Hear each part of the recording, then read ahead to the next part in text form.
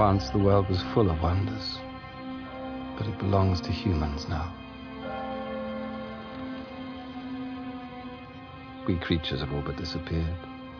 Demons, vampires, and witches, hiding in plain sight, fearful of discovery, ill at ease even with each other.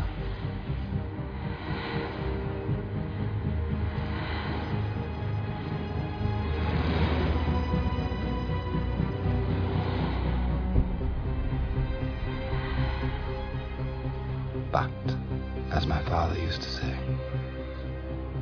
in every ending, there is a new beginning.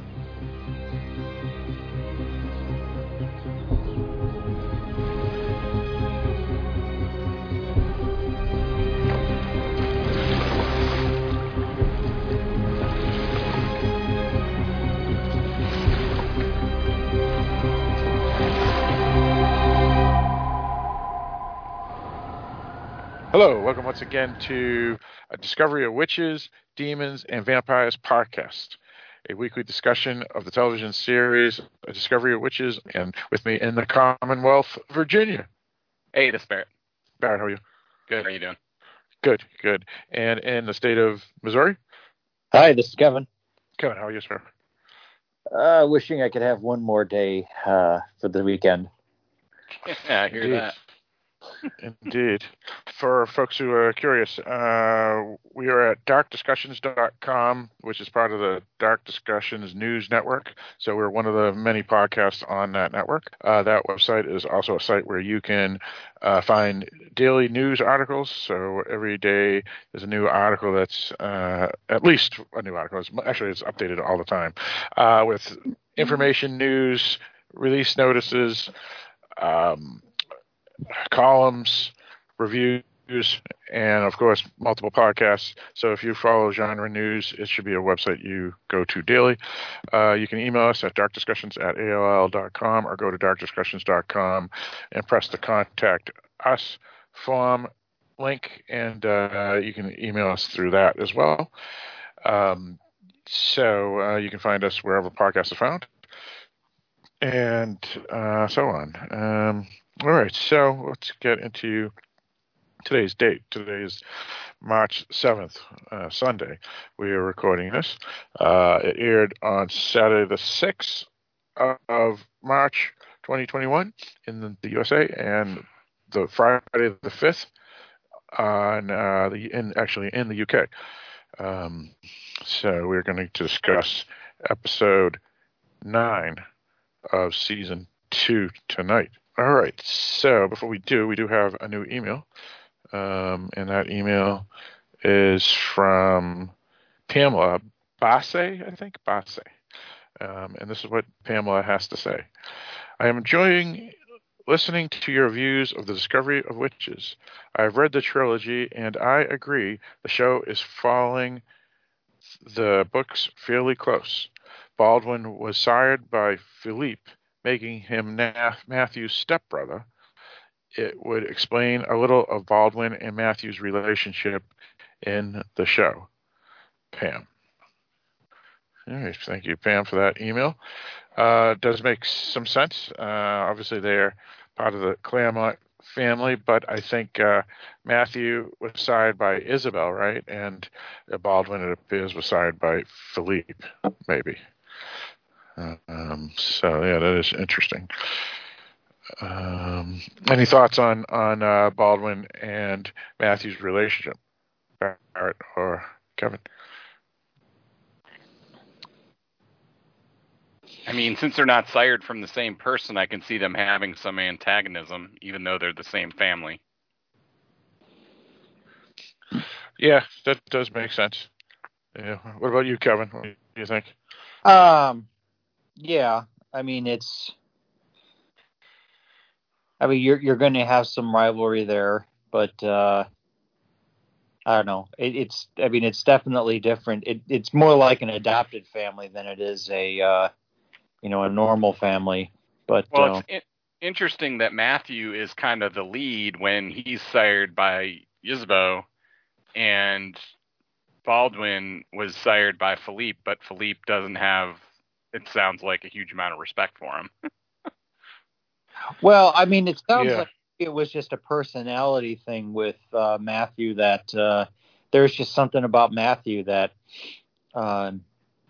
impressed them, I guess you could say.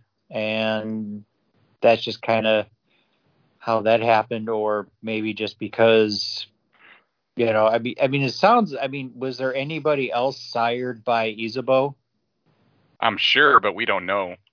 Right. It'd be surprising for there only to be Matthew. Well, he does have the sister, so Yeah, but she could have been sired by Philippe. We don't know. They don't say, do they? Well, no, it doesn't. I just kind of wonder, maybe because maybe Matthew's her favorite, that means it kind of gives him a little bit of an up with Philippe. I don't know. Well, you would think whoever Philippe sired would be high on his list, but it just doesn't seem that way. Right. No. Well, it appears that Philippe did, let me rephrase that. Baldwin did become the head of the Clairmont family representation to the council, right? Yeah. Or the circle, or whatever you want to call it. Representative, yeah. Yeah. So, yeah, but yeah, that's the problem with a lot of families, unless there's a certain chain of who, like the British monarch, for example, where the oldest becomes head of state. If that isn't in place, I mean, we don't know the full extent of how vampires are. And you did make a good point, Kevin, which is it's a family that isn't a family by genetics. It's a family by siring, which means there is no real relation. I mean, like Gallo Glass, he's Scottish, right? And Matthew is French, and yet they're related because of sirings and things of that nature. Yeah, I wonder where Gallo Glass, who sired him, if it was Isabel or Philippe. Yeah, but it's interesting because Gallo Glass definitely seems more of a loyal son, or loyal family member. Like he wants to get along with, well, mostly with everybody, but he's definitely he's definitely shown a lot of loyalty towards Matthew. Yeah. Right. Also, he doesn't seem like the guy that wants to take over or be in power. So it makes it a little easier for him not to have that, I guess, the jealousy that rivals would have. Yep. So that's well, also too. Pretty happy with his lot anyway. I mean, he seems to be happy. He likes being where he is. Yeah, that's the sense I get too. He likes being the guy who's, he's a serv. He's in a way, he's kind of a gopher, a servant, to some extent. But at the same time, though, it's obvious that they treat him very well. So he realizes he has it well. So why screw that up? He sounds like he doesn't want power. Yeah, exactly. That's my take. And I mean, if you think about it, because with his family, they all treat him well, and he realizes he has it well. So I mean, why mess with that? Exactly. Yep, that's true. So, yeah, I mean that's what I'm guessing. That Gallo Glass is just a member of the family and not someone that appears to want to be the leader. So his safety is more in check from the aboves, unless he chooses a side. Yep. So, and we'll figure that out either next episode or next season, if there will be some sort of internal war in the Clairmont family. All right. So thank you once again, Pam, for emailing us. I appreciate it. Please don't be a stranger. And if you want to give our thoughts again, or Debbie, Ledesma, if you want to give thoughts again, or anyone else that want to give thoughts for next week, what the season finale will bring us, and your thoughts on that, we were glad to hear it. and would gladly read it on the episode. All right, so let's get into our thoughts on this new episode. Before we do, let me just read some stuff here about it for everybody who's curious. We are here not to just review, but also to critique. This is not a movie podcast. It's a show podcast, so people who are listening to this are most likely fans of the show or the books, very interested in hearing other perspectives as they're listening. So obviously spoilers are not concerns to us. This is episode 9 that we're talking about, directed by Jonathan Teplitsky and written by Michelle Gale. Teplitsky wrote episode 6, which I think most of us felt was, or he directed episode 6. So we felt he was probably that was probably the best episode of maybe the series. And so this is his follow-up. Michelle Gale is like some sort of singer from the UK, and now she wrote a screenplay for this episode. All right, so let's get our thoughts. Let's start with you, Kevin. What did you think of the episode? Well, I mean, it was good, like all the others. This one seemed a lot darker. You know, there was. Go on. Yeah, well, okay. I mean, I didn't really want to go into too much detail, but. Right. That's fair. We're really asking your opinion. That's it, and then we can go into the detail after. Yeah. So your thoughts on it. So it was a darker episode. How did you enjoy it and whatnot? Well, like I said, it was good. I haven't seen a dud episode yet. It was all in it was all in the 1790s. 1791. 1591. Sorry. Thank you. But yeah, 1591. Nothing really resolved per se. We see more progression. We see some good things, but we do see some dark, especially more towards the end. And it was. We also are seeing Diana's power really start to develop. And she's becoming a force to be reckoned with. Very good. Very good. I mean, like I said, everything is there hasn't been a dud, and this is no exception. This was a good one. It's just a little darker than normal. All right, sounds good. Yeah, for me, I was a big fan of this episode. I felt this was one of the better episodes of the season, and possibly the 2 seasons.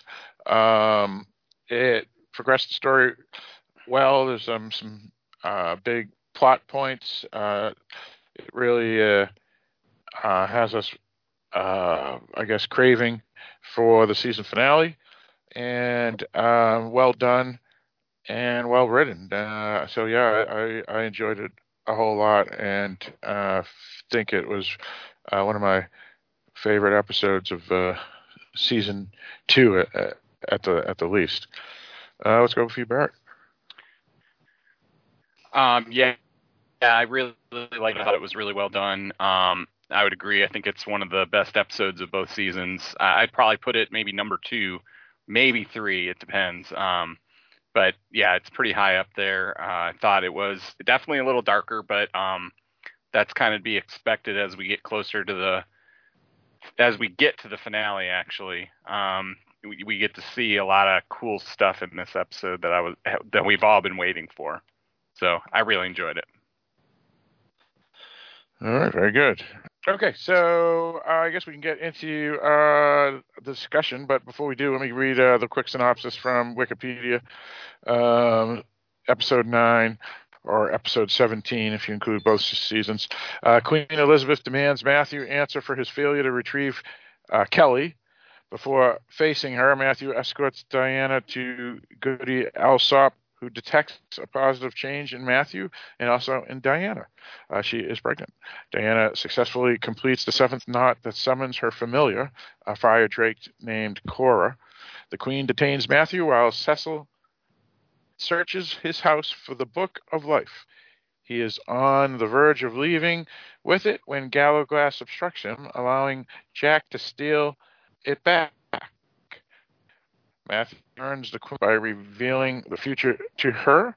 However, Kit lies to Diana that the queen has imprisoned Matthew and leads her to where Louisa is waiting to kill her.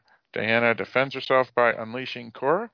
Matthew takes Kit and Louisa to the psychiatric hospital known as Bedlam, where his blood rage almost leads him to kill his sister. Diana once again calms him down, and they find a new way to connect to each other. All right, so a couple of things. That's an way of putting it, yeah. Yep. There's a couple of plot questions that are what we were trying to figure out was what was going to happen. It appears Jack is in no way a spy for the Queen or a little bird after all, as they call them in Game of Thrones, and he's actually on their side, it appears. And Louisa was most certainly an antagonist, but maybe not the blood rage monster of the future that we maybe considered her to possibly be. But at least we do now know her storyline as well. And it also answers a lot of things about Kit, too, which was a character that I think none of us really liked. And I think the show was purposely trying to make us dislike him earlier. And now we kind of see why. All right, so what do you guys want to talk about first, and where do you want to go? Well, I mean, we have obviously, they kind of wake up. Diana is trying to go look through the book, and then Matthew gets summoned by the Queen, or I can't remember if he gets summoned, but he goes to see the Queen, probably summoned. And the Queen is less than slightly amused with him, and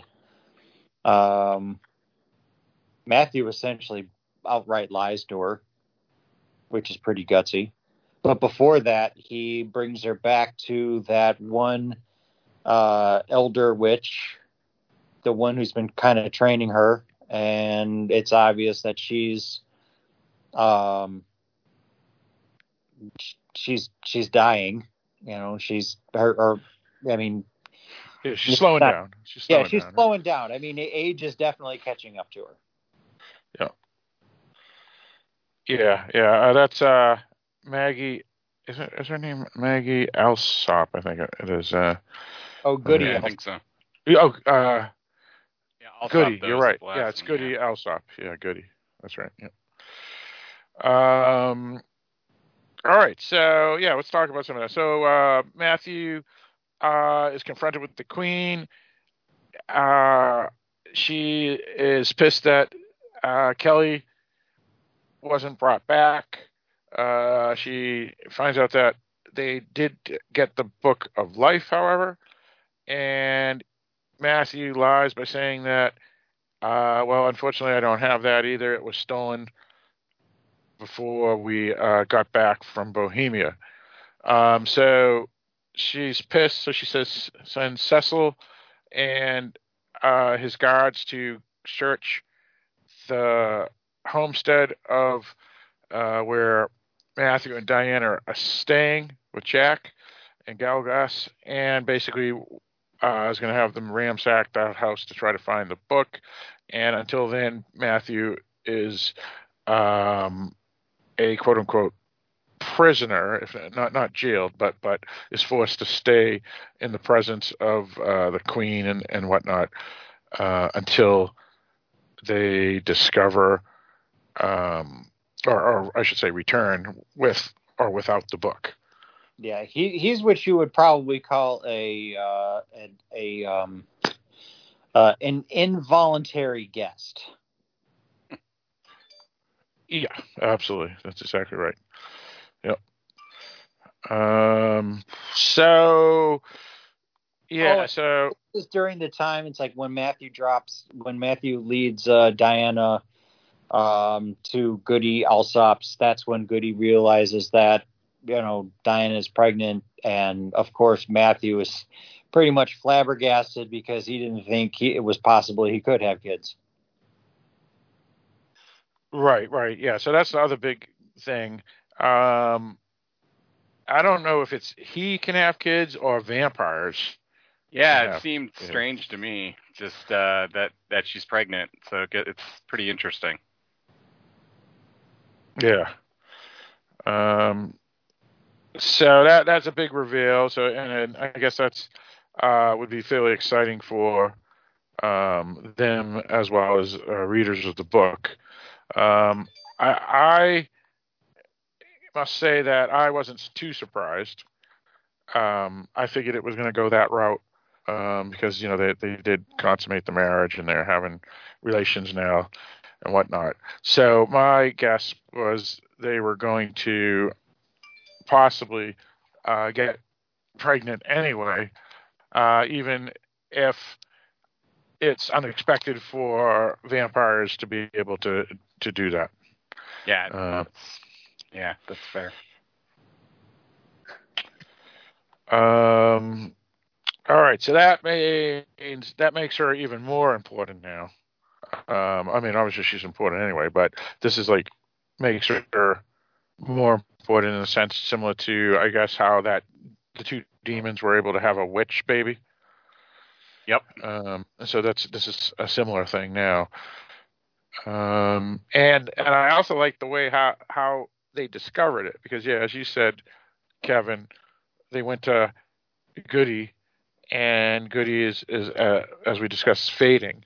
But she does say or sense that Matthew doesn't have a dark cloud over him anymore, and that's obviously because of I guess a couple of things. Obviously, he got married. He's at least it seems he's controlling his blood rage a little better, and he has Diana to center him when things go wrong due to the blood rage. So he's obviously in a better state. And then the other big news is she discovers Goode that Diana is pregnant. Let's see, what else do we want to talk about these scenes here? Well, I do want to bring up, I thought the woman playing Queen Elizabeth did a fantastic job. Yeah, that's true. The casting has been pretty good. I know there's been a couple of complaints about, for example, Isabel, even though Deborah Harkness felt Isabel has been well cast. Some people that are fans of the books aren't happy about it, and it's mostly related to gender stereotypes, in the sense that Isabel is an older woman while her husband Philippe is middle-aged, I guess. And so they, in the book, I guess they were the same age when they were sired, so they're both around, I don't know, 40 or something, or 50. And obviously both actors for Isabel and Philippe are older than that, but Isabel is maybe 10 to 12 years older than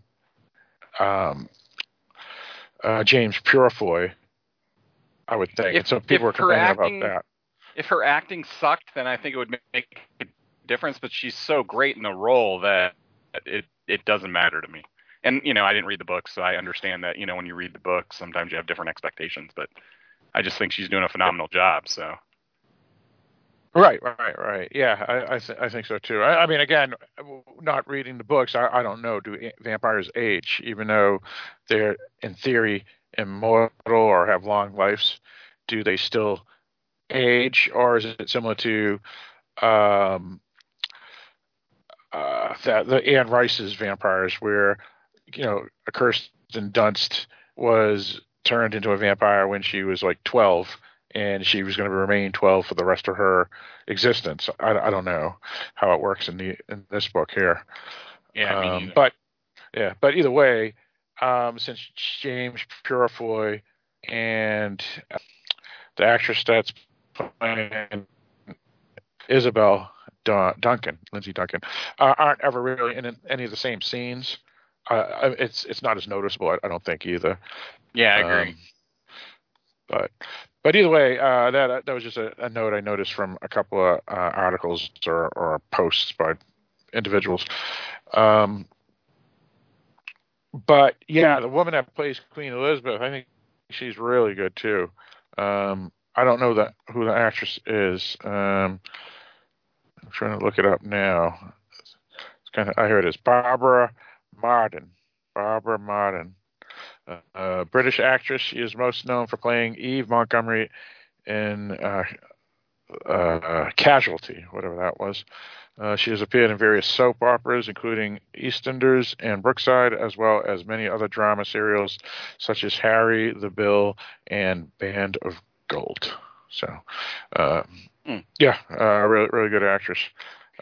She plays threatening very well. Yes, I was like very imperious. I can believe she was the queen.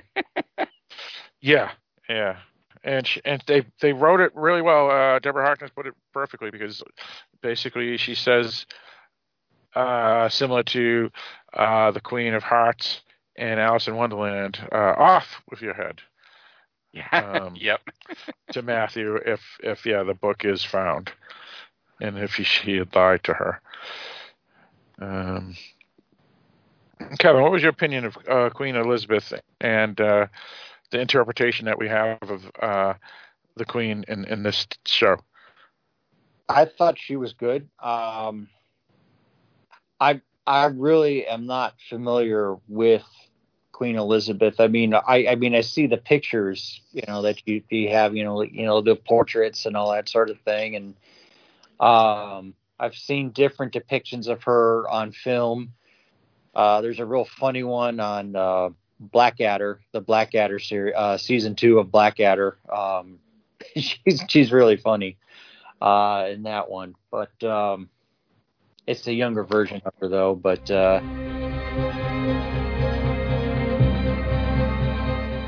due to a minor issue in recording, a few moments had to be removed from the podcast. At this point in the podcast, we jump to Diana's training and discuss what she does. Sorry for the minor inconvenience. Yeah, and we're going to find out a lot of more stuff, too, later in this episode, how powerful Diana does indeed become. So we'll figure that out. I'm sure next episode she's going to go through all of them and become this. They're helping her, but they don't seem to be teaching her specifically, from what I can tell. Yeah,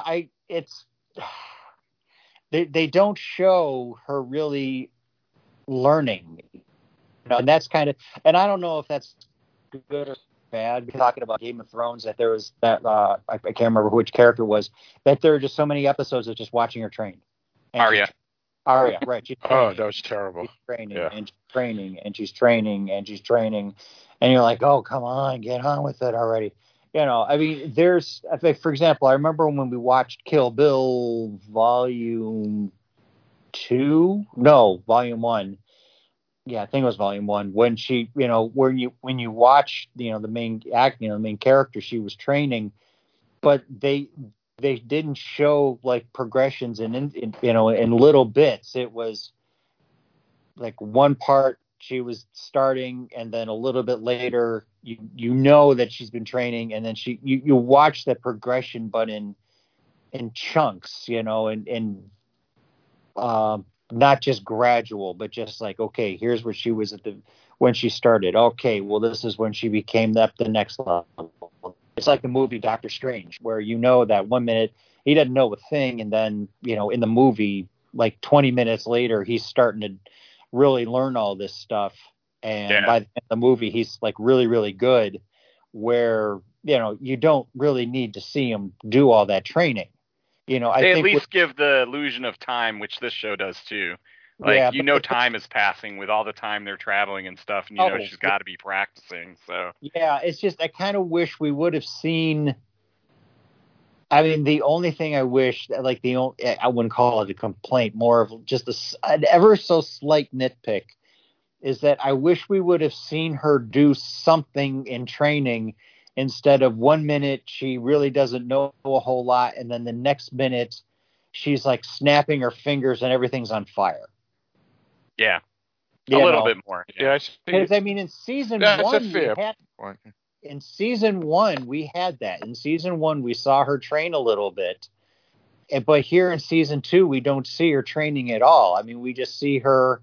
It's almost like, yeah, it's like she's testing for her next belt, martial arts talk, but it's, she's testing for her next belt. And that's, you don't see any training along the way. So it's like 1 minute you're like, where did she learn to do that? Sure. Yeah, all I can say to I guess be devil's pro advocate is that she... It's just devil's advocate. There's no pro in front of it.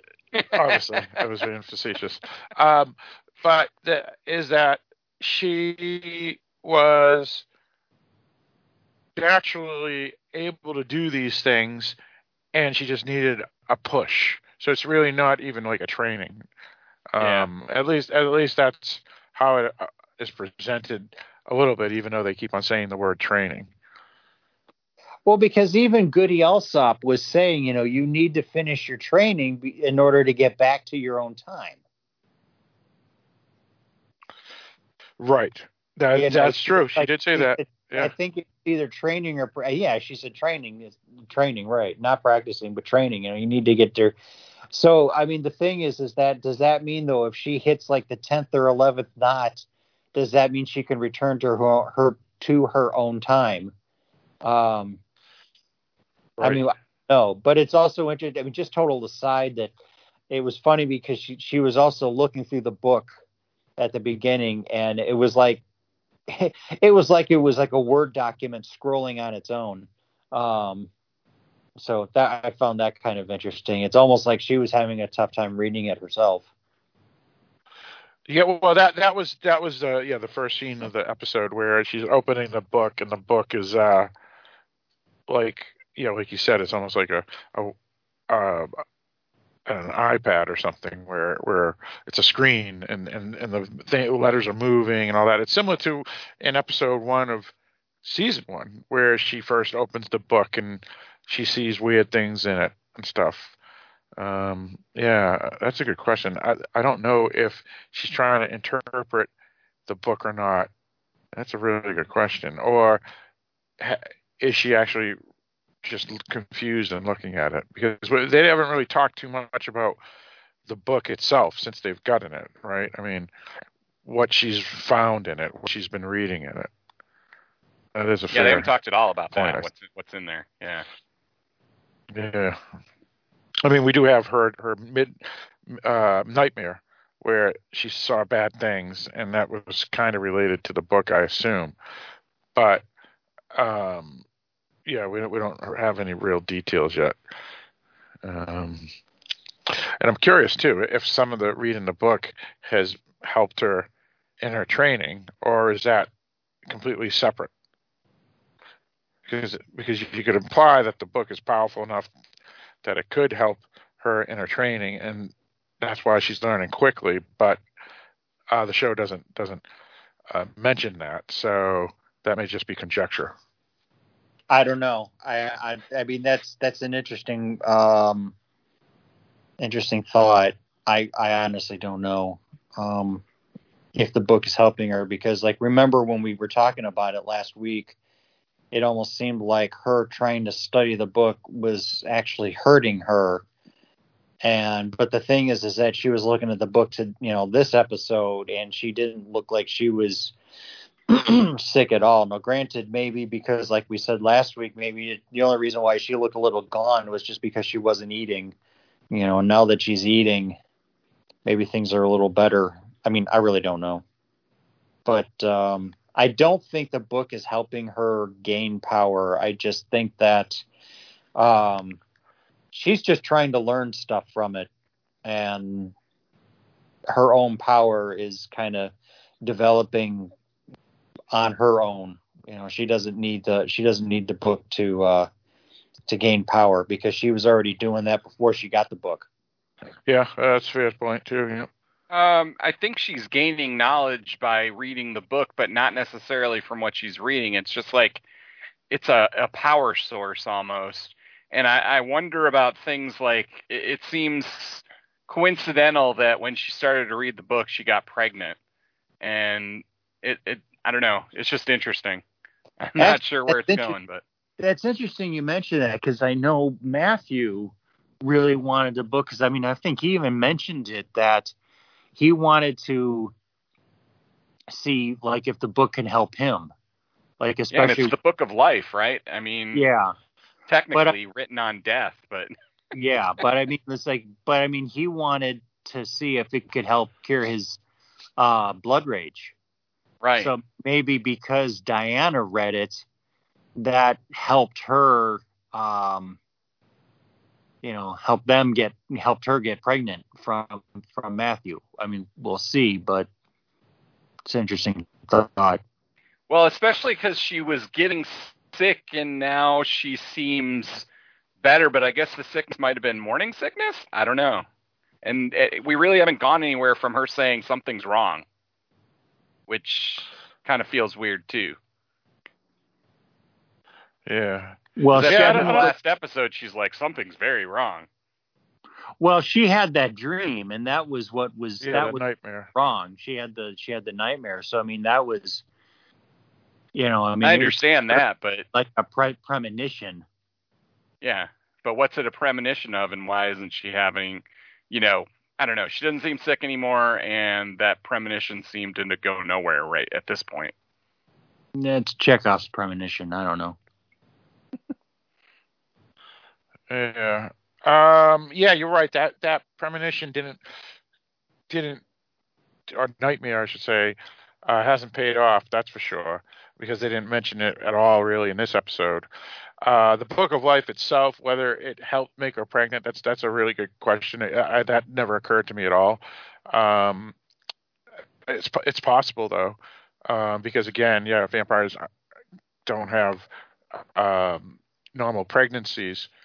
How could she get pregnant by a vampire unless she's special or something is changed? So if she's special, then it makes sense. If it's something that's changed, the Book of Life could be that change. So that makes sense. But again, I didn't even think of that. That was a good or possibility, hypothesis, Barrett. Yeah, it's just interested me. I just thought it was coincidental. Because she could have been pregnant before the book, but it seems like enough time had passed since they got the book, and now she's pregnant. So it seems like more likely that they had the book and she got pregnant. Right. Yeah. Well, and the thing is that the other vampires, well, the sister, I forgot her name, Louisa freaked out when she learned that Diana was pregnant. And it wasn't just because, my brother's so bewitched by her and she got her pregnant. It was, wait a minute, a vampire made a witch pregnant. Yeah, she understood. She kind of reacted similar to Matthew. Like I said, in that there's something about a vampire making somebody else pregnant, which is very unusual or unheard of. Right. Yeah. So for folks that were curious what Barrett said, you made a good point there, Barrett, which is the Book of Life is written upon death. I like that statement. And it's true, because it is a book that is written on the skin of creatures, basically. It's kind of gross. Yeah. Because the paper isn't really paper. The parchment is like human skin or witch's skin and vampire skin and demon skin. And then the cover is not leather. It's dried skin from one of the creatures. And the ink is fire blood. That's right. The ink is blood. Yeah. That's right. So again, we have the Necronomicon on our hands here. That's right. For folks who don't know what that is, it's a twofold. One, it's H.P. Lovecraft wrote about it. Some Arab wrote it, and he used like blood and all that stuff. And then, of course, the Evil Dead films. Played it up pretty well. So let's talk about a little bit about Kit and Louisa. So Louisa, we've only saw her once before, so she was almost like a Chekhov's vampire because she was definitely whispering in Kit's ear to betray Matthews, using jealousy and all that, like Diana is stealing his affections and all this other stuff and whatnot. And of course, Louisa isn't too happy about it because she's similar, I guess, to her mother, which is kill all witches, which is an evil. Never mind the fact that she's just unhinged psychopath probably anyway, evil or crazy or something. So yeah, let's talk about that whole situation and then the big scene. Diana is tricked by Kit into thinking the Queen is holding Matthew, and she seems a little iffy about it the whole way, but he finally gets her out to is it Bedlam, the insane asylum? He gets her out to what looked like an empty warehouse or barn or something like that. I think it's supposed to, oh no, maybe that's where they get taken in the end. But anyway, he takes her to some empty place, and he brings her there, and Matthew's sister shows up instead of Matthew, and she puts Diana in chains. They don't really show that part. And she starts threatening Diana with a gun. And then she's going to try and have Kit shoot her. And Diana kind of talks to him about his future by telling him a poem that he hasn't written yet, but he has thought of. Right. And that kind of puts him aback, and he can't shoot her at that point. He wants to know his history. And so the sister knocks him out, and then... Now, did she shoot before she gave him the gun? She shot at Diana first, and it missed, right? Yeah. Or is that that's after right. she makes Kit try? Okay, yeah. So yeah, that's right. It misfired. It's like there was this big bright flash. So I feel like her familiar did something at that point, or she did, one of the two, to protect her. But they didn't. Well, you also have to realize is that sometimes those pistols, those flintlocks, they weren't exactly known for being the best as far as accuracy goes, especially as a pistol. They weren't that great. Like I said, they weren't that great. Yeah, oh yeah, they've misfired all the time. They were. It's not that they misfired. It's just they just weren't particularly accurate. So I mean, that could have been. But I mean, I have a feeling in this case there was something more to it than just, poor quality, and yeah. It definitely fired. Yes, it did. And I don't think it missed. I think it was going straight for her. Yeah, and I think she just did something where it, she deflected the bullet. I mean, that's my opinion, but you never know. Yeah, and they didn't really show it. They just had this big bright flash, and that's all we got to see. Right. So we don't know either, and I think that's on purpose. I think it's to make us wonder what happened. So anyway, then so she gives Kit the gun. He can't do it, and then she takes the gun again, and she's going to fire, and that is when Diana's familiar comes out, and it is awesome looking, and she's basically puts a circle of fire around them, gets free of her chains. The familiar's sitting next to her, and she said, "You guys are going to feel pain," basically. Yeah, and that's when everyone else shows up. Well, it was more than just that because they kept on accusing her of bewitching Matthew, and she's saying, "Well, no, because I even now have approval." From Philippe, and she's, and she talked about that blood thing that Philippe put on her head, and she's like, "Oh yeah, right." Until she touches Diana's head, and it was almost like it burnt her, and she reels back, and she's starting to, she's still not happy with her, but she's starting to get scared of her. In my opinion, I think she's starting to get scared of her. Also, it also shows that there's something wrong with her, whether she's mentally ill or evil, or a sociopath or something, because at that point you would think, oh, okay, there's proof. I just felt the proof, because she's been marked as basically a Clairmont now by Philippe and the goddess Diana and all that other stuff, and yet she still doesn't care. And so, because at that point she knows, okay, Matthew is not bewitched. My family has approved of her, and yet she still says, well, we got to kill her anyway. Yeah, well, that was the part where she went overboard. Well, personally, I think what was going on there was she's just angry. I mean, I think it's kind of gotten to the point where she was getting jealous.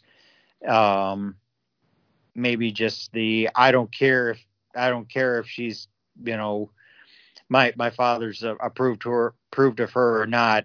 I think she's just upset, and she doesn't like this witch being so accepted. And she just wants Diana gone.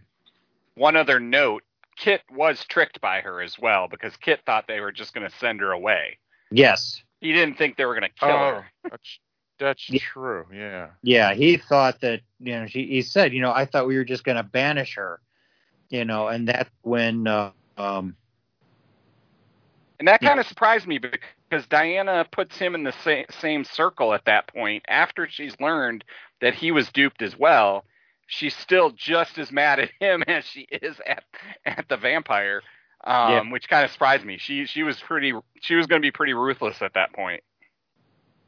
Right. Well, they mark Kit as basically gone too, because they talk about their future. Louisa and Kit's futures are basically ended, and that they both will have painful lives going forward until their quick demise. And what my gathering is even though that's true, by trying to banish her, he's technically guilty as well, because that's obviously against Matthew's wishes. Plus, his reasoning to banish her is pure jealousy, and not really because he thinks that Diana has bewitched him. Right. I mean, he's still betrayed so Matthew. He's still guilty. Yeah. So instead of killing her, just get rid of her.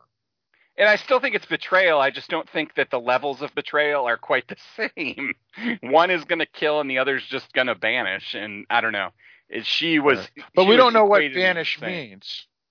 We don't know what said they were going to send her over the ocean over to the mainland in Europe. Right, which could mean that she would basically get murdered, raped. Well, I don't think his intention was ever to murder. No, but if she is sent away to banished, I mean, put it this way, if it's, remember that movie Trading Places, right? When Dan Aykroyd's character was wealthy, and then they destroy his life, his credit, that's banishment, which is he's homeless and he goes insane and he becomes a criminal. So that fate is not any good either. No, it sucks. I agree. So that's what banishment could mean, not just you leave now. I just felt like it was a definite darker part of her personality that shows when she does that and surrounds them with the flame than we have seen up to this point. Because she has been fairly forgiving's not the right word. She's been more of the make things work kind of person than Matthew has been. Right. Yeah. Well, though, I think at this point she can actually see the future of people if she uses her magic, and she sees the future of both Kit and Louisa as basically interchangeable, as even if one wanted to murder and one only wanted to banish.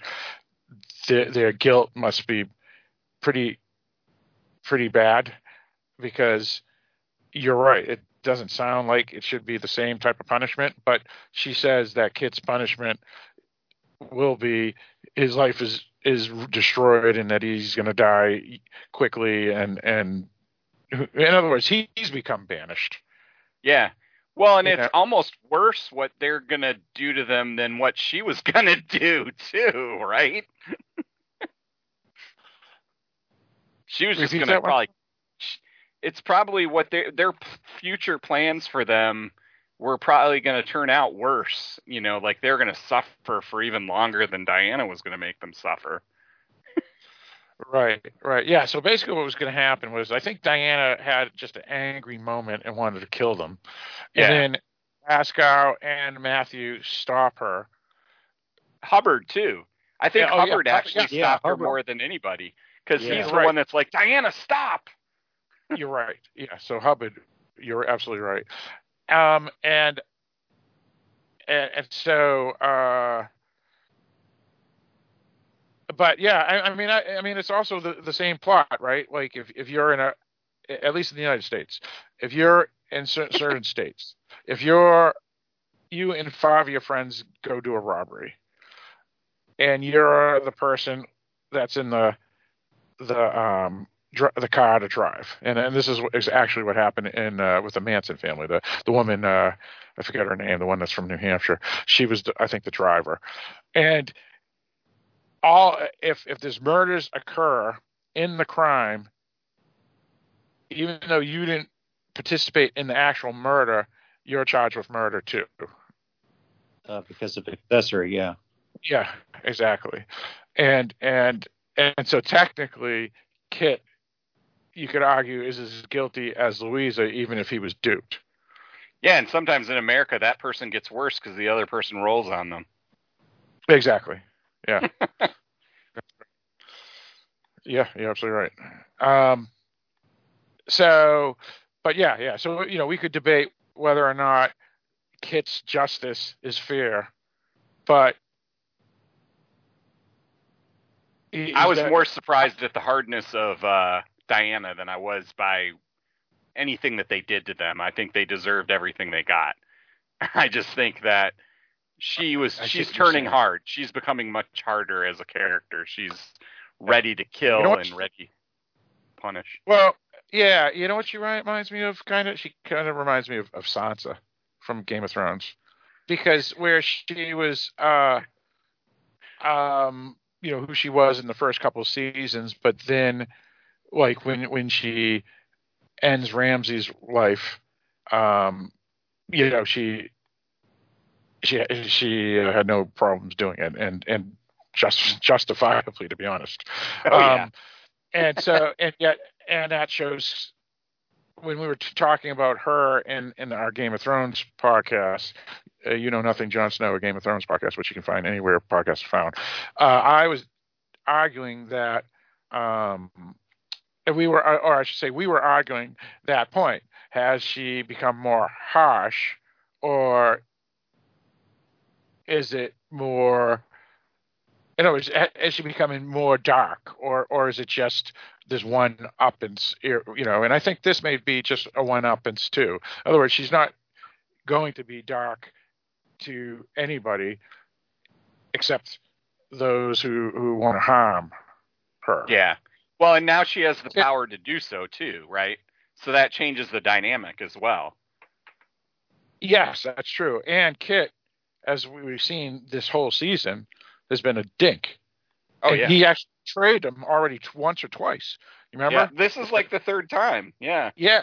Yeah. So it's not like he's learned his lesson. No. He was given every opportunity several times. And the last time Matthew said, you need to stay away from us or I'm going to kill you. So I think that he's outlived his usefulness at this point. Well, pretty much right. Matthew banished Kit. Yeah. Yeah. Pretty much. And also I do agree that it's more surprising to see Diana act this way than, say, any of the other characters. But again, I think it's just one of those moments similar to like the Sansa moment with Ramsay, more than her going to become more angry, villainous, or well, not villainous, but angry. Yeah, well, and she's had to endure being tortured and all this other stuff, so she's finally at her limit. And she's kind of done with people doing stuff like that to her, so... Right. Yeah, what she went through by the Finnish witch was disgusting. Yeah. And at that moment, I could, and then also the French witch, the one that she had to stab, Yep.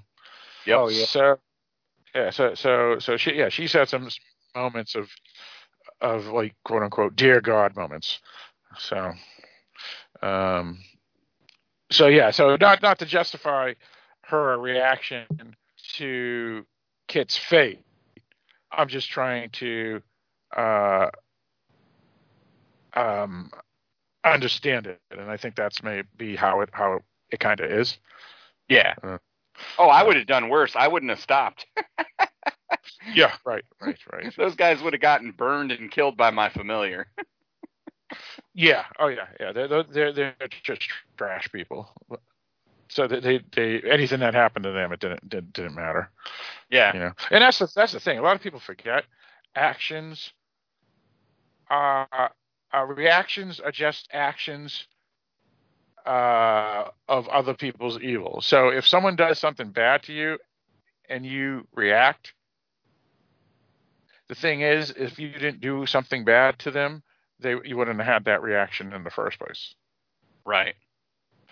And that's some people think is a flaw in legal systems where if someone attacks you and then you defend yourself and you actually come up on top, you go to jail. And the thing is that, but if they didn't attack me in the first place, there wouldn't have been an issue. Well, the problem with it, especially when you get to the law, is that there's so much nuance in situations like that.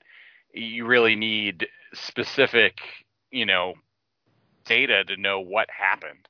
And it's really hard to do just going off of what people say. It reminds me of the immortal words of Captain Mal from Firefly. The next time somebody tries to kill you, you try to kill them right back. I can't look at that show anymore in a positive note because of Josh Whedon. It's still a great show. But yeah, it is. But I always now, similar to like Roman Polanski stuff, it's just certain things, even if it's great, it leaves a bad taste in my mouth. Yeah. But I see. Yeah, I agree. It's still a great show. It doesn't mean he's not talented. Just means he's a dink in personal life. Yeah. There you go. And how I don't want to punish the actors for something that they didn't do. Yeah, that's a real good point. A lot of people do that. Yeah, they punish because of the director or the writer or someone or even the lead actor is a stink. Everybody tries to ban the entire film, but it's like, but there's like 5,000 people that worked on the film that had nothing to do with it. Exactly. Yep. Yeah. But people are stupid. Cancel culture. Fuck that. Anyway, so Diana, so I was surprised too. I never thought Kit, based off of how they were showing Kit throughout the season, I figured he was going to be a dink, but, and he already backstabbed him a couple times. I honestly never thought that he would have gone to this magnitude, even if he was duped himself. Yeah. I think stupid. He was stupid, but I'm not surprised just because he had, you could say he was bewitched. Not in the same way, but he was duped by the sister. She definitely had his number. Oh yeah. Yeah, she had him. She knew his pressure points. Right. She had him on she had control over him. She had influence over him, and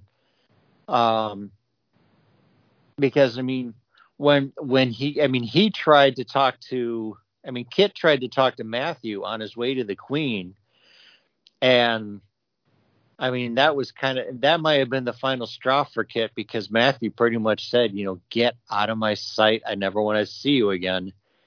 And that was kind of enough for Kit, and that's when Kit really screwed up.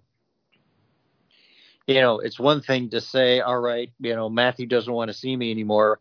It's now not only does Matthew not want to be my friend anymore, he wants me dead, tortured first, but dead, and it's just, you're out of the proverbial frying pan into the fire. Yeah. And it makes sense for Matthew to want to kill both his sister and his old friend, because they basically, one wanted to kill his wife, and the other one wanted to banish his wife. And if anybody did that to any of us, we wouldn't be too happy about it either. Oh no. But I mean, it's just when Diana, and then so we mentioned it before, the sister tries to shoot Diana once, the guns for some reason misses, or something happens with the bullet, but then they try it again. Diana calls on Cora, the Drake, and the Drake pretty much takes the bullet, kind of probably because it's a fire creature, it probably just melts the bullet.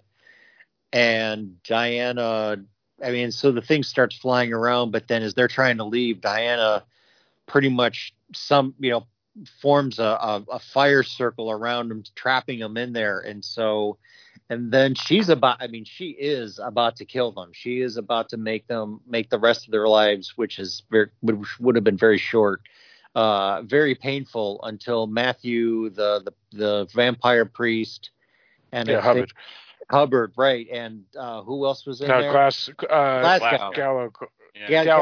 Galaglass comes in, and they pretty much tell Diana, especially Hubbard, just says, Diana, stop this. You don't want to go. You don't want to do this. And so they calm her down, which is kind of ironic because she's usually the one that was calming Matthew down. So now they're calming her down. She's really, obviously she's really PO'd. And then, so she gets rid of the fire, and she pretty much tells Cora, thank you for helping me out. And Cora just kind of disappeared. Well, Cora goes back into her. Cora, kind of goes back in Diana.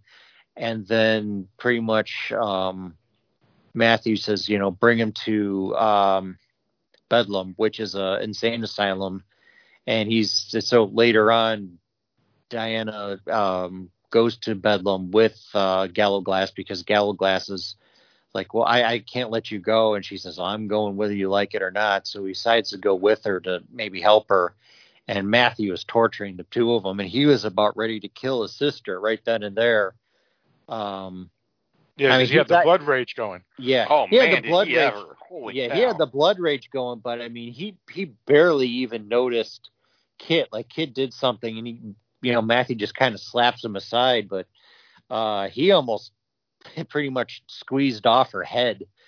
And that's when, I can't remember if that's when they mentioned pregnant. That's the mention when they found out she was pregnant, and that's when she really got upset.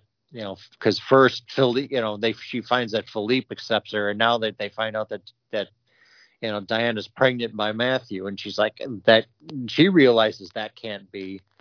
And so she's almost telling Matthew to snap her neck. Well, it was kind of cool that she could, even though you didn't see the blood on her forehead, she could tell that mark was there. Well, she touched it. Yeah, and she backed off when she touched it, because she knew it was there. It was just kind of cool that mark is there for good now. Yeah. Right. Oh, and it was awesome too how she insults Louisa by saying, "And you haven't felt, or the aura or whatever it is that I'm been accepted by Philippe, and that I've been mated and all this other stuff."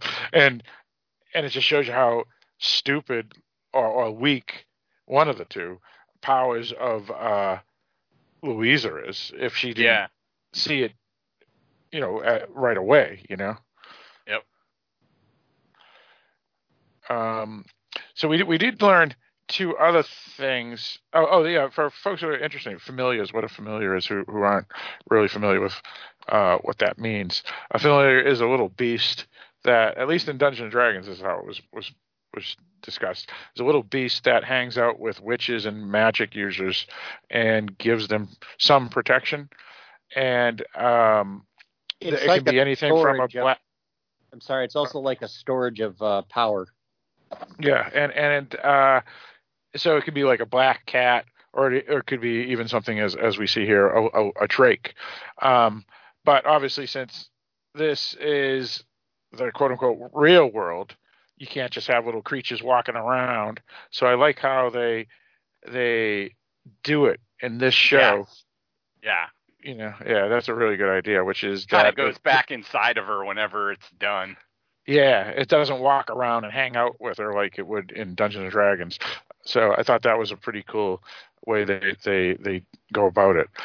Now, we did learn two things also, which is that Hubbard and Jack are on the good side, because we weren't sure if they were both, if Hubbard was more, was very ambiguous. Hubbard was very ambiguous. And Jack, we were actually even thinking maybe a spy, because he was the one that demanded to go to Bohemia to find them. So what we learn is that based off of this episode, they're both on the good side. Am I right to say that? Yeah, I think so. And Hubbard, I think, definitely acquitted himself in this episode. Yeah. And Jack, too, for stealing the book. Yeah, he stole the book back. Yeah. Yeah, and the thing is, they were even talking about trying to figure out what to do with Jack when Diana and go back to the future. And came back to the future. But then I have a feeling that when they figure out how to go back to the future, Diana, because I think Matthew is going to be convinced to bring Jack back with him. Yeah, I'm pretty sure, and I'll tell you why. Because our listener, Debbie Ledesma, mentioned that in her email that Jack plays an important part in season 3. And if that's the case, there's only two ways that can happen, since it's supposed to be, she also said, is all back in 2021. So there's only two ways. One, he becomes a vampire, or two, which is more likely, they take him back with them when they time trip, because it shows that if she can take Matthew with her, why can't she take Jack as well back, And she's getting powerful enough she can do it.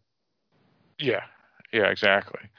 I mean, we've already learned that she's the first witch ever to be able to have all four elementals inside her, or the power of all four elementals.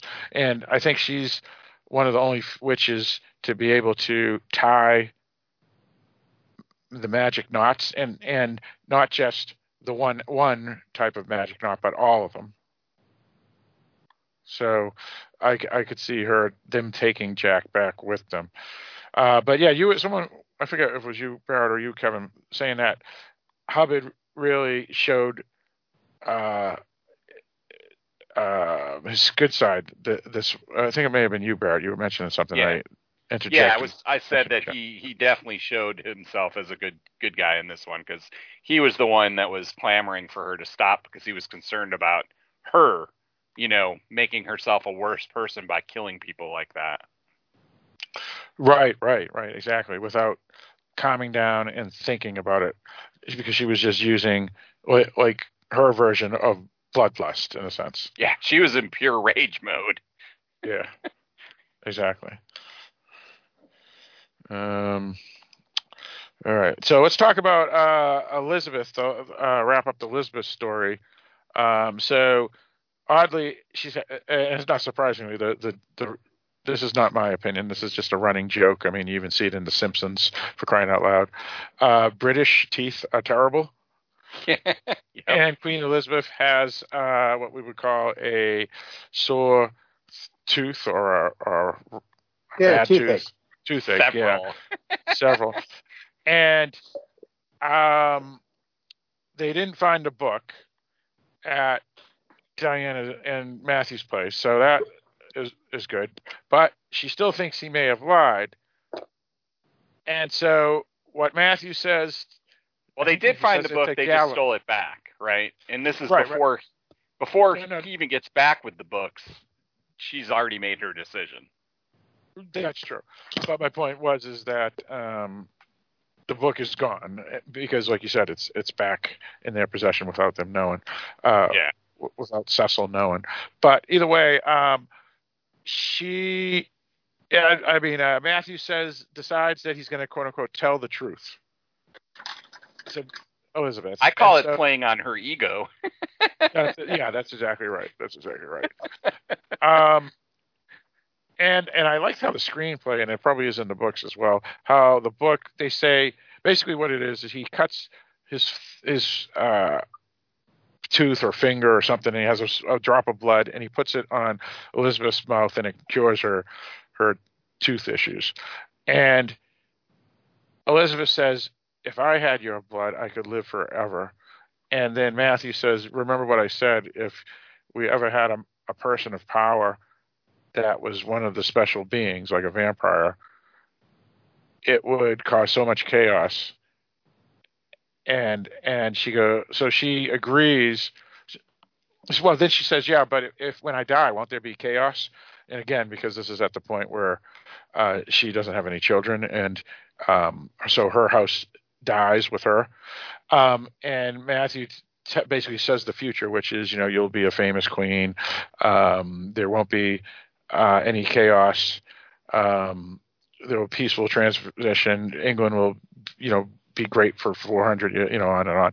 And so she's satisfied with that. And I like that, how they put that in the screenplay. But more importantly is she believes him and actually believes that you are a Matthew of the future and not the Matthew of the present. I thought that scene was beautifully done. I just thought their interchange was really good. She had that just, queen air and aura about her, but she still, finally succumbs to his telling her the truth. And that was more important to her that, that Britain survives than that she survives. Right. That's a really good way to put it, Barrett. Well done. Yeah. Britain survives is what really counts. Because Britain is more important than any individual, no matter who that individual is. Yeah. Yeah. So that was excellent. That's well done. Well done. So she believes him and is good with him and doesn't care about his lying and his failure at also getting Kelly. So that was pretty good. I thought, it was a well done scene. he doesn't know that he lied. Because she doesn't care, though, at that point. Once the guy comes with the books and says, I have all the books from there, she's like, it doesn't matter anymore. Right. Yeah, I've forgive them or something of that nature. Yeah. He says, I've already forgiven them. Yeah. And Cecil is a little confused. But he says, he nods, and he's a good soldier. So, well, this is the queen. I mean, you don't really question the queen. You don't really say, are you sure you know what you're doing? Because then, that might be his last mistake, Well, and a couple of things. He's got a good gig going on there. And also, I think he has a decent heart in a sense. I don't think he's necessarily cares either. In other words, he's not there. We must kill this Matthew. He's like, all right, fair enough. Works for me. As you wish. Well, his first loyalty is the queen. So if the queen says, ignore it, fine, forget it, then he's, like you say, he's just going to be, okay, fine. You're the queen.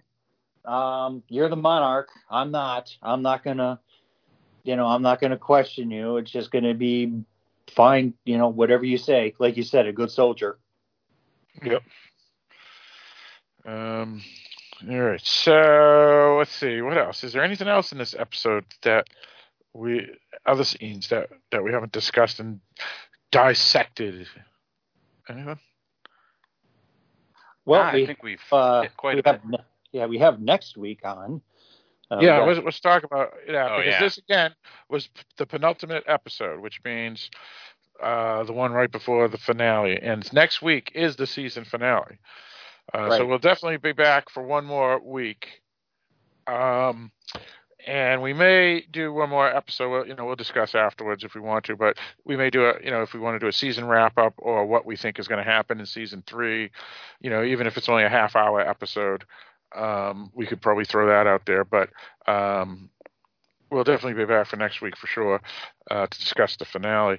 So let's talk about the coming next week attractions. What do you guys think? It looked to me like we were going to still have in the past episode, but it's probably going to end up back in the future. That's kind of what it felt like to me. Well, it's a mix because they do have to get back. Right. But the thing is that, even though they didn't cover it, my guess is that Diana is going to complete all of the knots, tie all the knots that she has to. And then, but the thing is that virtually everything that we had for next week was all in the present. And, I keep on forgetting their names. Jabert was talking to somebody. Knox. Jabert and Knox are talking to each other, talking about, I have reason to believe that the witches are staying at the Clairmonts. It's set tour, and then in that temple of Diana, you have Knox. I think that was Knox. I get confused between the two of them. Yeah, it was Knox. It was Knox. He was like picking some charred thing or something. Well, that's where they were doing the ash. That's where they were doing that's where the witches were trying to contact Diana's mother. So right. Yep. So he probably recognized what it was. But then also the one guy, the Italian guy who's kind of trying to be a, vampire for hire, looks like he gets attacked. Yeah, by the rage vampire. Yeah, by the rage vampire. Which guy is this? Domenico. Domenico gets attacked by Fuchs. Well, we don't know if it's Fuchs. We just know it's a rage vampire. Yeah, ooh, that would be interesting if they wipe out Domenico. I would be bummed because out of all the bad guys, I like him the best. Yeah, because he's me too. Yeah, kind of. Yeah, he's my favorite. Because he's kind of a neutral party almost. Yeah, he's an opportunist. He's kind of, yes. Yeah, he's an opportunist. But the thing. Oh, also then we get. Dang it! Why do I have a problem with the names? We've got Philippe, or not Philippe, Matthew's brother or whatever. Baldwin. No, the young guy. His Marcus, his Marcus, son. Marcus, right. He has Marcus with the woman. Yeah, Phoebe. They're driving, talking about stuff, but you kind of wonder what's going to happen from that. Oh, and the witches or the demons are in the castle too with the baby. Oh yeah, that's right. And one of them senses a powerful presence outside, and then that's when they show Knox out. But I have a feeling the powerful presence might be Diana. Ooh, well done. Because you know how they like to tease you with stuff, but and you think it's a bad guy, and they think it's a bad guy, but in reality, it's going to be the powerful Diana. Yeah, that's wonderful. That coming back. Yeah, and that could be the cliffhanger right there until season 3. Yeah, well played there.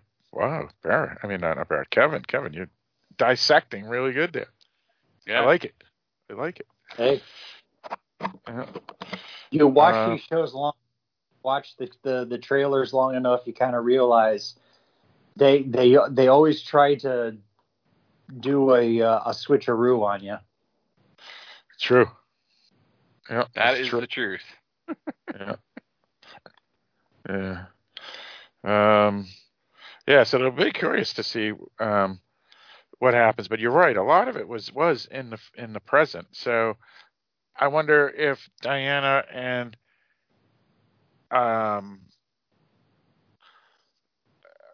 Matthew may have a minimal showing in next week's episode. Yeah. It's a good question, yeah. Yeah, so I'll be curious to see what happens. Yeah, and also we're going to find out if anybody survived from 1591, like Louisa or a kid or someone. But I don't think so. I think they're done because Diana. Well, it's a demon. He can't. Yeah, he can anyway. And Yeah, Diana basically mentioned that Louisa's life is very short at this point anyway. So yeah, but we'll see Fuchs probably. He's going to be making it. Well, I mean, I have a feeling we'll see Gallowglass again. I mean, I'm sure Gallowglass somehow is going to kind of pop up into the future and say, "Hey, what took you so long?" Yeah, based off of two things. Debbie, that emailed us last week, she mentioned that Fuchs is huge story in season 3. And then what Gallowglass, the actor that played him, said on Twitter and Instagram and all those other places how he was happy to be part of this show and whatever after wrapping up season 3. So obviously, if he was in season 3, he's going to play an important role as well. So yeah, that's true. We did forget one scene in this episode here, though, the penultimate episode, and that was the bed scene when they decide to share their secrets with each other. Well, they definitely bond in a witch and vampire way. Because I mean, there's something. I mean, Matthew has bitten her in the past, but this way. The way he's biting her now, it's like he's like getting memories or whatever, by biting her. And then she has the witch's kiss, which kind of reveals Matthew like for who he really is or something like that. And I mean, you want to talk bonding. I mean, or consummation. I mean, that's a definite consummation of a marriage right there.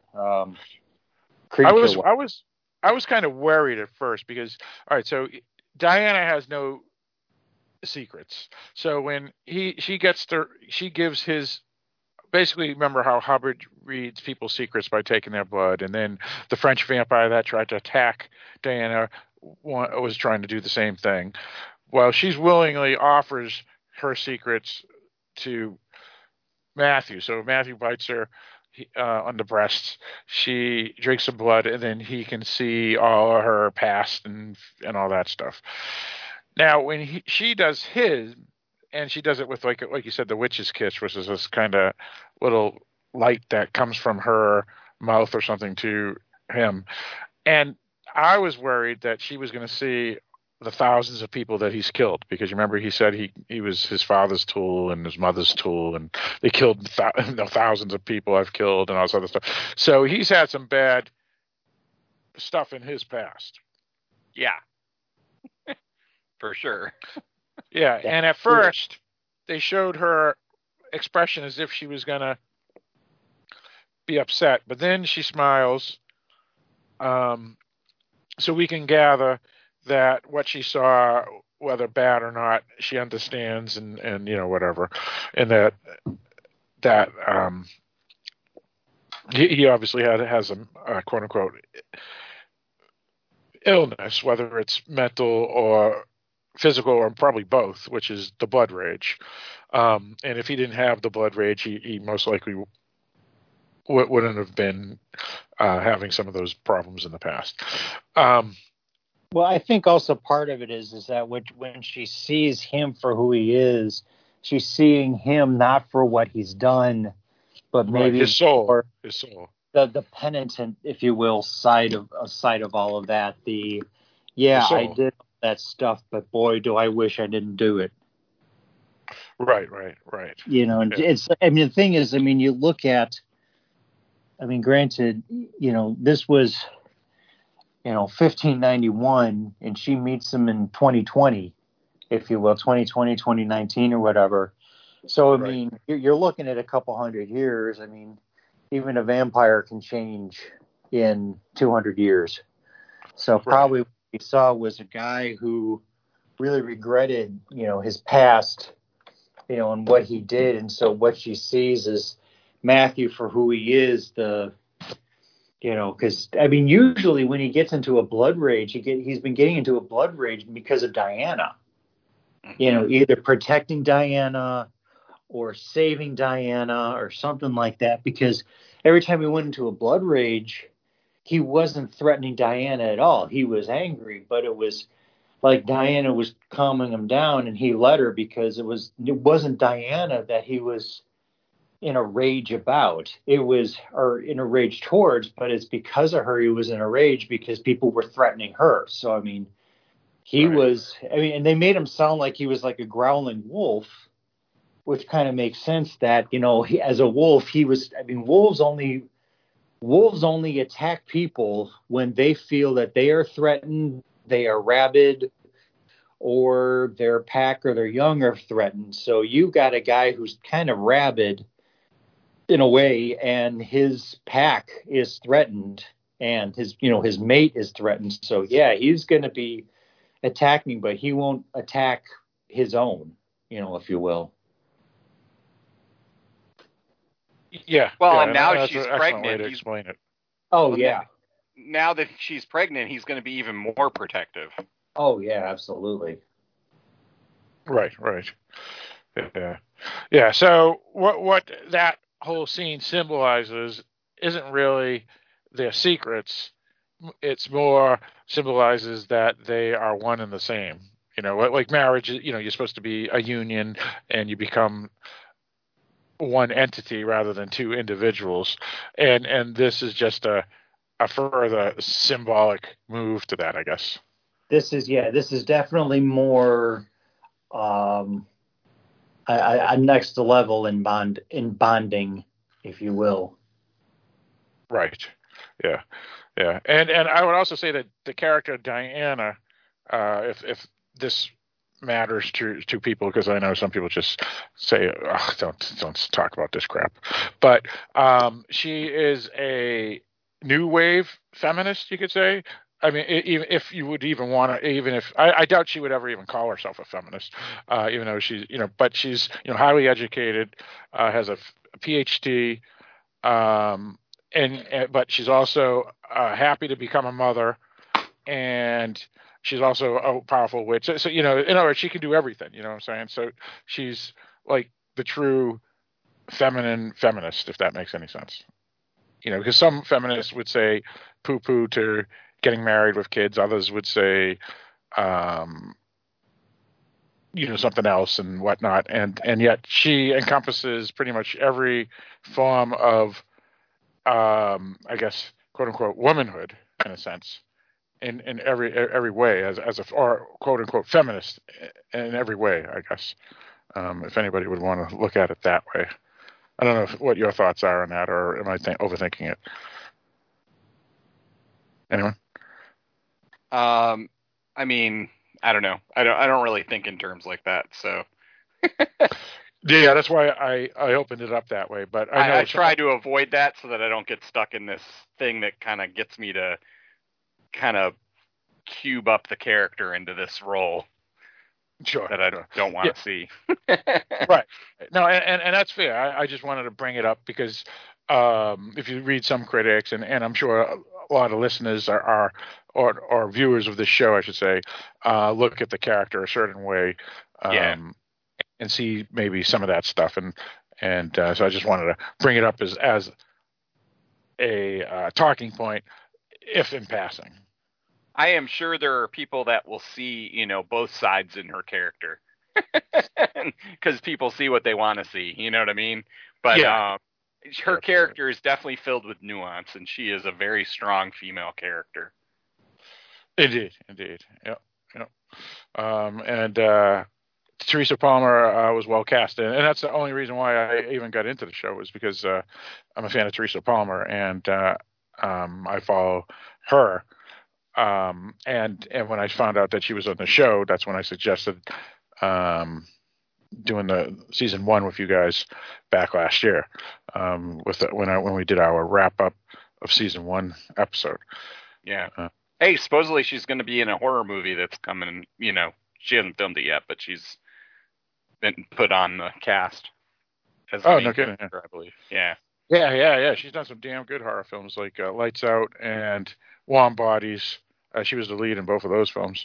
Yeah. And she was also the lead in The Berlin Syndrome, which is another great horror film. So she's well traveled in the horror genre as well. So,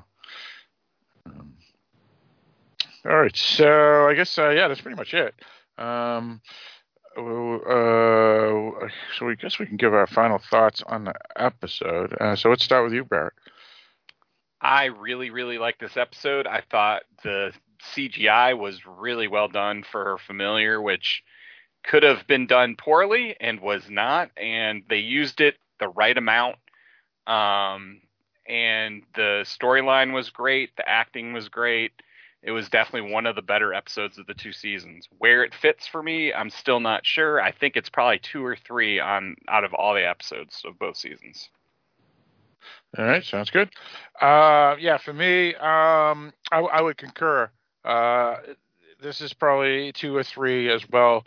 As oddly, the director of this episode did the best episode too. I think we all agreed, which was episode 6 of season 2. And for me and you, Barrett, he has possibly the second best episode of the entire series as well. With this one, I love this episode. It was exciting. Suspenseful, great special effects, tied up and answered a lot of questions, and as always, the acting and set designs and costume designs were all fantastic as well. So big thumbs up. Kevin. Yeah, this was good. Definitely one of the better ones, and that's saying something. Like I said, when we see the parts with Matthew going into blood rage, yes, it got dark. We saw Diana really, really angry. That was dark, but it was still very, very good. I can't really add on to anything either of you have said. So it's a great series. Yeah, absolutely. For folks who are curious, Jonathan Toplitsky, the director of this episode and episode 6, oddly directed. He won a BAFTA TV award for his work on the BBC documentary A Vampire's Life from 1993 about Anne Rice. So a biography on Anne Rice. He hasn't done much, but yeah, that is kind of interesting. But one thing about this guy is that I would love to see this guy maybe do a motion picture. He's had a couple of smaller films, but I would love to see him get a Hollywood picture, because he seems like he knows what he's doing. Yeah, agreed. Yeah. So big thumbs up to you, Jonathan Toplitsky, as well. All right, so I guess we can wrap up this episode. So next week we will be back to discuss the season finale of season 2, and that will be exciting. The podcast may have a follow-up episode to discuss what we think is going to happen in the future.